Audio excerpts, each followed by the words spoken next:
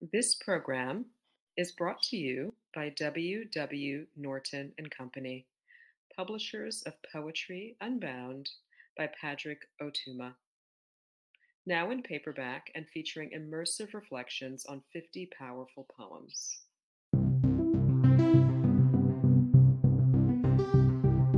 We hope you enjoy today's offering for Poem a Day, unarchived from the public domain and presented by the Academy of American Poets.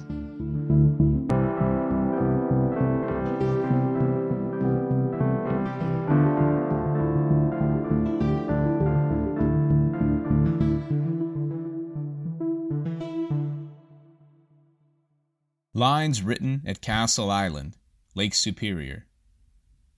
Translated from the Anishinaabemowin. Here in my native inland sea, from pain and sickness would I flee, and from its shores and island bright gather a store of sweet delight. Lone island of the saltless sea, how wide, how sweet, how fresh and free, how all transporting is the view of rocks and skies and waters blue, uniting as a song's sweet strains to tell, here nature only reigns. Ah, nature, here forever sway, far from the haunts of men away, for here there are no sordid fears, no crimes, no misery, no tears, no pride of wealth, the heart to fill, no laws to treat my people ill. About this poem. Lines written at Castle Island, Lake Superior, is a translation of an original poem written in Anishinaabemowin by Jane Johnston Schoolcraft, translated either by the poet herself or by her husband, Henry Rowe Schoolcraft. At present, only the translation survives.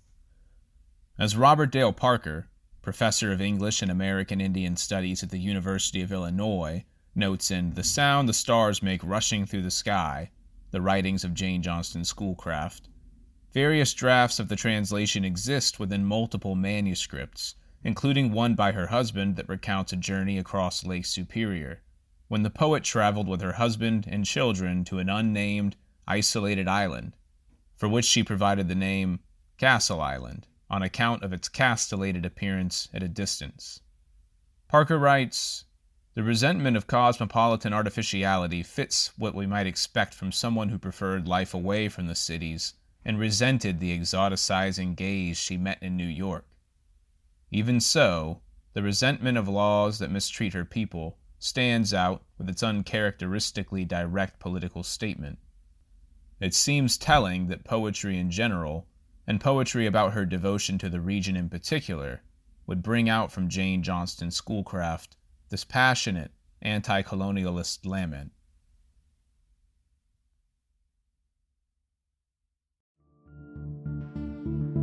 Poem a Day is the original daily poetry series featuring new poems by today's poets.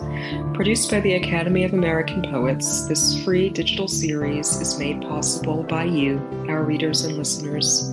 Learn more about Poem a Day and, if you can, please consider supporting this work by visiting poets.org/give.